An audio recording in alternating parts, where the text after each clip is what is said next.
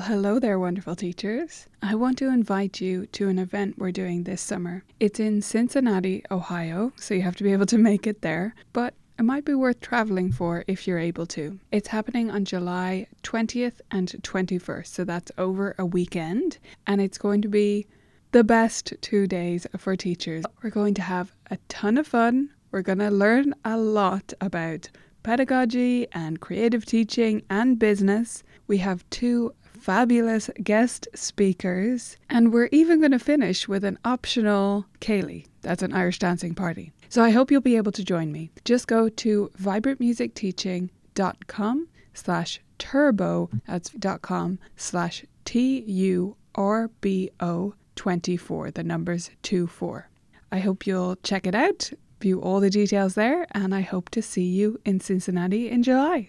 On with the episode. Vibrant music teaching. Proven and practical tips, strategies, and ideas for music teachers.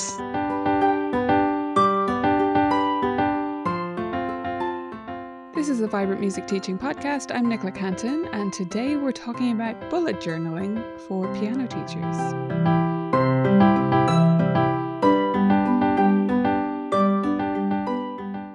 So today on the show, beautiful teachers, we have Carmen back on again, the wonderful Carmen from our team. And she's going to be sharing about her system for bullet journaling, which is fascinating to me. It's not something I've ever gotten into, but I've definitely drooled over some pictures of bullet journals in the past online. So Carmen, give us a brief maybe introduction to why you even looked into bullet journaling and a bit about what it basically means, because it can be a bit of a term that's a bit mysterious to people.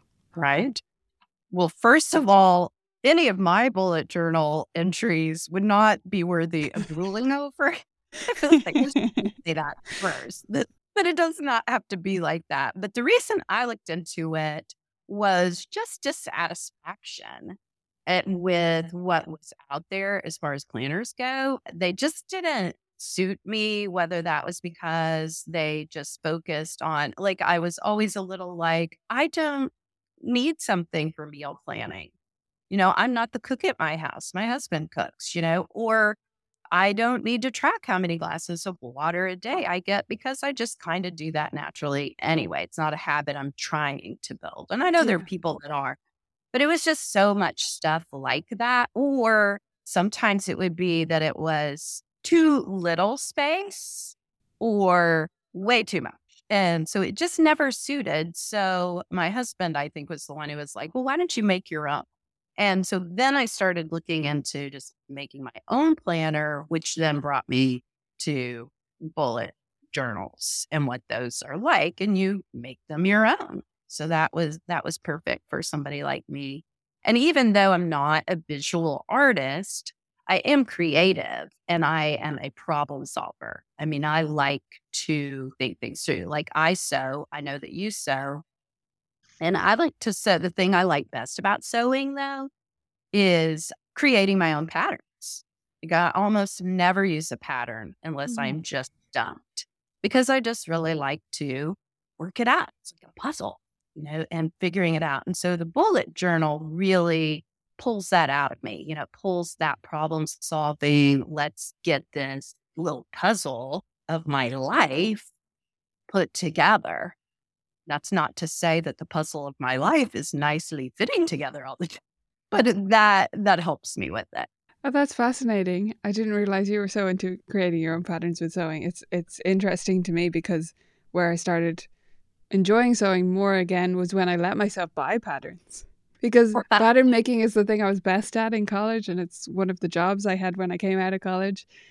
And it's great that I have that skill, and I still enjoy doing it, but it's a very different thing to, making something that is already created for you and already, the kinks are already worked out, right? So you still should do a twirl for those who know about sewing, but I don't anymore, and I love that. Anyway, that's just about sewing. But I see what you're saying about the notebooks, because I know I've been in like bookshops or stationery shops. You look at them and they look so beautiful. Like they've got the glasses of water or whatever detail they have.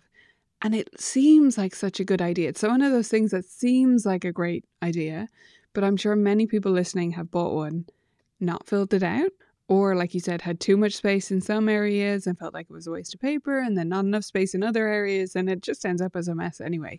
So I love this idea of creating your own. It's the same reason I generally just use blank notebooks for all my planning. So how did you first get started with it? Did you look up different templates for bullet journaling or watch like YouTube tutorials? I know there's a lot of YouTube videos out there about this. How did you get started? I did not look at YouTube. And in fact, you saying that, I'm like, oh, that made my life so much easier. But I instead, I looked at Pinterest, of course. And yes, and Pinterest is where you see like amazing things. And then like maybe the original creators of bullet journaling, theirs is very simple and structured. And I can't think of the name of who it is right now, but I looked at Instagram too for them. And theirs is just really streamlined and very simple, just basically boxes, rectangles, just what you need with titles and things like that. And so when I got to that point is when it really started to work for me. Because when I started, I did like I said, my husband was the one who's like, make your own journal. And so I asked him for my birthday when I got started for all those supplies. And oh my, you can break the bank with the supplies. And so I got stencils because I'm not a visual artist, and I got stickers, and I got special pens, and I got special highlighters, and I got all the things. It's a birthday gift, but I can tell you that after using them, I just wasn't satisfied with the results. So, that's on me, of course. But eventually I was just like, I did some more and found these very simple looks that I was like, oh. And so I tried some others templates, right? Like set it up this way. And then over time, it really is an evolving project. It evolves and you work with it and you try it. And then you come up with something that, oh, here's what works for me. And what works for me personally is kind of daily things spread out over 2 pages. And then maybe a spot for lists and a spot for goals. If I have goals, and I'm the worst goal setter ever, but I try. And then what I need to do later. Because some stuff you think of it or you need to kind of prep it or get your mind kind of rolling on it before you need to actually do it. So I kind of have it for later or next week list too. So that seemed to work best for me. And I just function better if I have some kind of list. I am naturally a fly by the seat of my pants person. That's my default. And so in order to be organized, in order to be sure that I am producing or getting things done, I have to write them down, and I really have to be fairly structured about it, or I'm going to forget something, or I'm going to get distracted, all the things that could happen for me. Yeah, I think there's value too. I'm guessing. I'm not like we're opposites in this sense, Carmen. So I'm someone whose brain naturally like makes everything into a list without even writing it down. And to me, like the process of bullet journaling sounds fun. I haven't even done it, but I'm like, that sounds really satisfying. Like I love, color coding things and making lists and stuff like that. So I'm curious, once you'd found your groove with it, is it a process you enjoy setting up the page, like drawing in the boxes or whatever it is you need? Or do you just get that done because you need it? I would have to say I'm yes, just get it done because I know I need it. That is me. I don't know. I will say, yes, just as I was saying before, that probably what I enjoyed the most was the process of getting there. And it is true that now that I'm there, where I'm like, this totally works for me, I'm less excited about it. Because I'm a process-oriented person. I enjoy the process of things. And then once they're done, it's sort of like, oh, okay. Kind of like when you do the puzzle and you're like, oh, it's so pretty. Now what? Yeah. So that is kind of the way it is for me. But, yeah, I mean, I know that I need it. I know that I function better if I do it. I know that things just get done. And I didn't feel good. I feel Mm. good when that happens because otherwise I guilt myself. Well, you didn't do A, B, C, D. But if I have done A, B, C, D because I had it written down and I could check it off, that's satisfying. So, yeah, I mean, I'm sure that people that are more visually artistic, like you are, you can draw and do those things, probably would get a lot more satisfaction out of that aspect of it. Yeah, I mean, probably I'm sure that will vary. I'm sort of thinking, and this is outside of the scope of what you wrote about on the blog, but this is just something that's occurred to me now. If we think about this bullet journal versus if you had have set up like a digital template or bought one that suited you or Mhm, whatever and mhm, printed that out like a week on 2 pages and just printed it out, I'm thinking the difference between those two things because clearly the mm, bullet journal system is working for you, at least for the moment. Maybe it'll evolve, whatever. But I'm curious, even if you don't enjoy the process of like laying it all out each time, whether that actually helps you invest yourself in then completing the list and in following through on the task. Do you think that might be accurate? absolutely. I think that is absolutely true. That even if I'm not necessarily like jazzed about doing it, there is something to be said about handwriting it that is really important for me.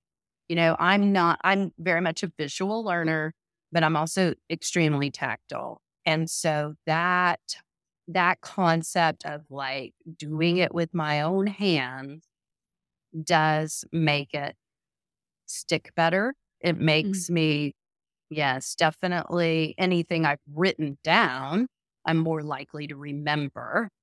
And it's just that procedural part of it, and it just keeps it organized. And yeah, just that is definitely a difference. Like, yes, for me, if I just printed those out, I do think that I would be missing a crucial step. As you said, it makes it stickier. Like handwriting has been proven to do that in general versus like, for example, sitting in a lecture and typing notes on your laptop versus handwriting. Like they've shown the learning is stickier if you handwrite it.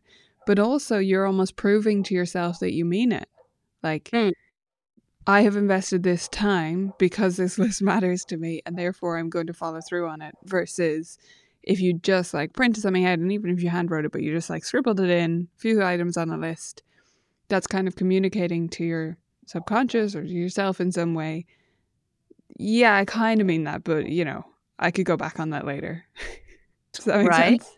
Yes, I definitely agree with that. I think that's very, very true. And although I do have to admit, I am one of those people that write down things that I just like, move to the next day. Cause that's another little bullet Mm. trick is like making an arrow or some other little icon that, oh, I'm going to move that to the next day. I'm going to move that to the next day. So I can do that as well really well because I am. Yes, I do fly by the seat of my pants. So if somebody's like, let's go take a walk outside, it's very likely I'll be like, yes, I am taking that walk. And, the email to whatever person that can be late. but But I, I but think I, that's a good thing because then you oh, still have it saved, right? So it's still there. You've given it the arrow or whatever symbol or, you know, so it's yeah. still there. Mhm. You know it that you'll kind of catch yourself in a way that you have a backup plan for when you Yeah, do want to go for a walk because, you should be free to go for a walk if someone, yeah. absolutely, definitely. But yeah, and so it does. I mean, it eventually gets done.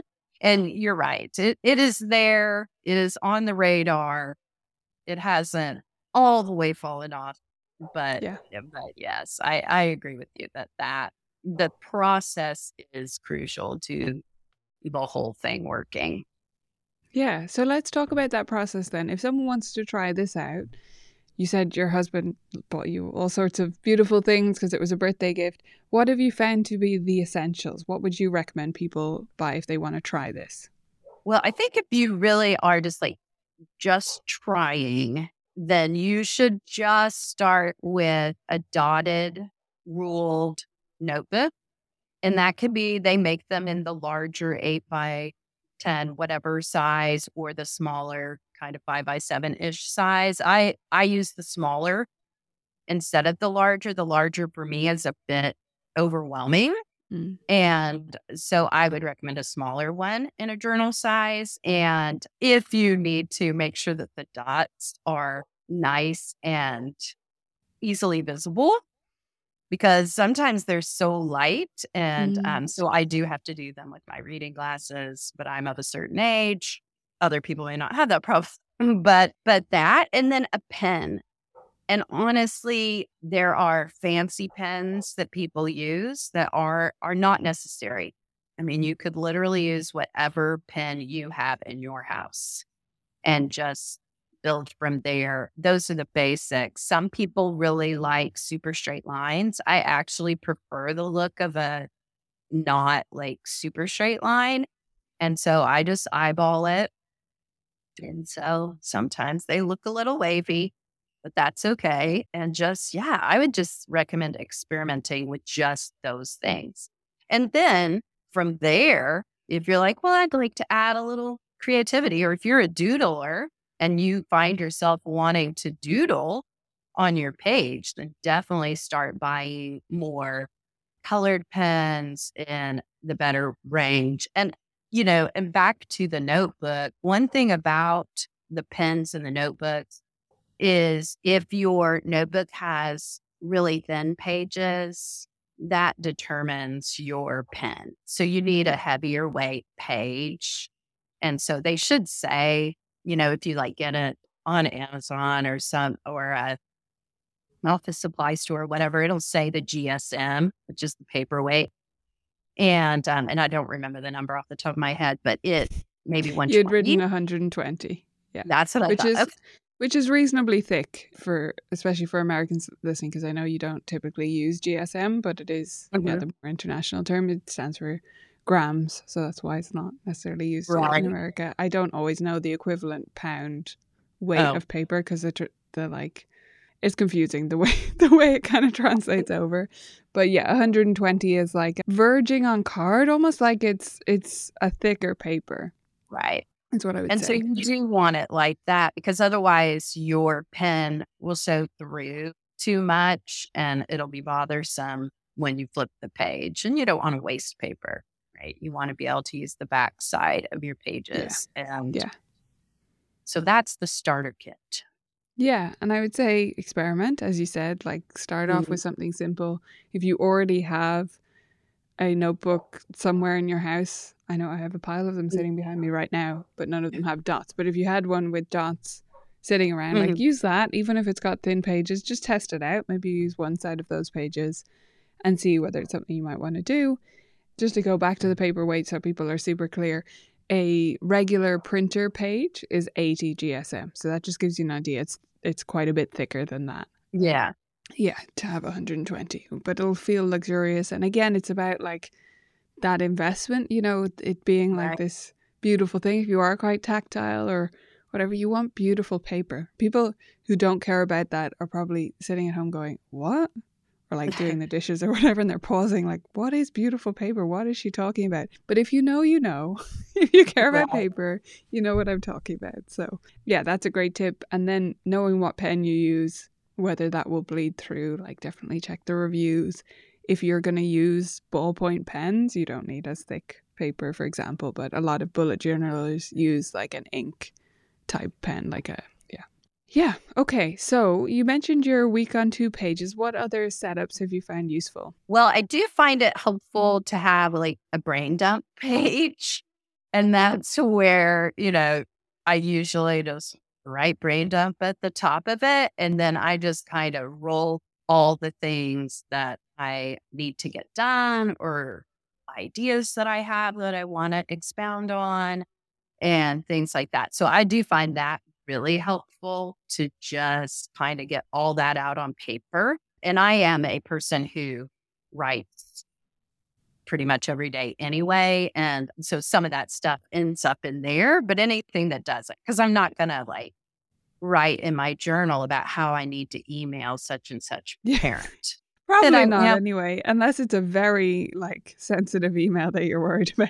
Well, yes, and I have been known to do that. But brain dump pages are very good. The other one that I really like to have is quotes, because I do read quite a bit. So I like to have that. And again, I will write in my journal about that. But just quotes that I want to remember or are going to be fodder for some, teaching idea that I have or something like that. Those are really nice to have in that notebook, because that notebook, that bullet journal is where I am going to look for anything I need to do business wise, teaching wise, whatever that might be. Perfect. Yeah. So what do you mentioned your like yearly and monthly kind of at a glance pages. What all is kind of on there? How much detail would you go into, I guess is what I'm saying. Well, on the yearly one, I would really just do something that kind of maps out like all the big events or all the big days or holidays or things like that are going to affect the schedule in general. And so that's what would go on the yearly. So it's very, very broad scope.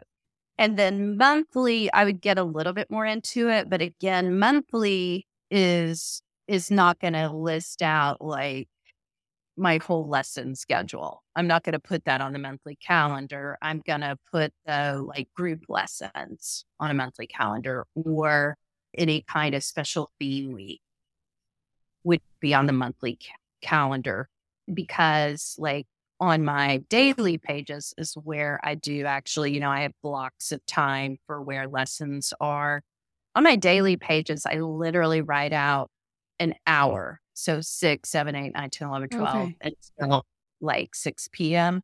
or so. I generally don't teach past 7. So that's usually the way that mine go. But I do also function better if I do almost like a Pomodoro type thing during the day, where I'm kind of like focused on one thing.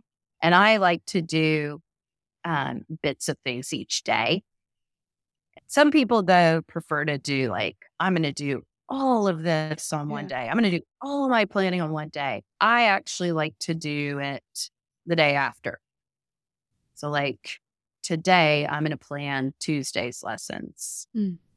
And so, I do that so I'm a little bit at a time kind of person. So I'm a lot more likely to almost like interleave my day, right? So I'm more likely to be like, right now I'm going to do emails, and next I'm going to write, and next I'm going to do this, that, or the other. And that just works best for me. Yeah, sounds perfect. I think what I'm almost picking up is this is what bullet journaling has helped you almost do, is figuring this stuff out, because you were able to try so many different systems without buying tons and tons of planners, right, in different systems. You can kind of test things out and test this and test that and discover what way you do work best. Like for some people, the hour by hour thing even is going to feel kind of like claustrophobic, and for others, they'll want it like every 15 minutes to be planned out or something. So yeah, I think experimentation is the name of the game, but it's great to hear how it works for you. It can give people a starting point. Carmen, do you have any sort of final words of wisdom or little tips or ideas for people who think they might want to give this a go? I think probably my only advice would be to just remember that it's yours. Nobody needs to see it. You can make it your own. It can be as messy as you want it to be. I think that's probably the big thing, is that a lot of people get really wrapped up in it looking beautiful, like what you see. But it's just like anything you see on social media. You're only seeing somebody's absolute amazing best. You're not seeing the 10,000 other tries. And so I would definitely say to let yourself be imperfect, and it'll be perfectly imperfect. And just that would be my last word of advice. Yeah, absolutely. I agree with that. You're only seeing people's best. And with something like bullet journaling, you're often only seeing the people who have made this their job. Like there's not, there's influencers and stuff in this space. Their job is literally to make a beautiful photo of a bullet journal at this stage. Right. So just bear that in mind. Yours is supposed to be functional. It's not supposed to be, like, if you love making it that beautiful, that's great. But it doesn't have to be. So I think that's great to bear in mind. Thank you so much for coming on the show and sharing your experience, Carmen. Thanks for having me. We would absolutely love to see if you do try out bullet journaling, or if you already do it, or maybe you have another system that you'd be willing to share. I think the best place to share would be on our Instagram. So I'll post a story and you can share your picture perhaps of what your bullet journaling looks like. I can't wait to see them. If you liked this episode, you would absolutely love Vibrant Music Teaching membership. We have the support and the training you need to take your teaching further. Join us today by going to vmt.ninja and signing up. Thanks for listening to this episode of the Vibrant Music Teaching podcast. I hope you loved it, and I wanted to pop on here one more time to remind you about our event. It's happening in Cincinnati this July, and you can get all the details at vibrantmusicteaching.com/turbo. See you there.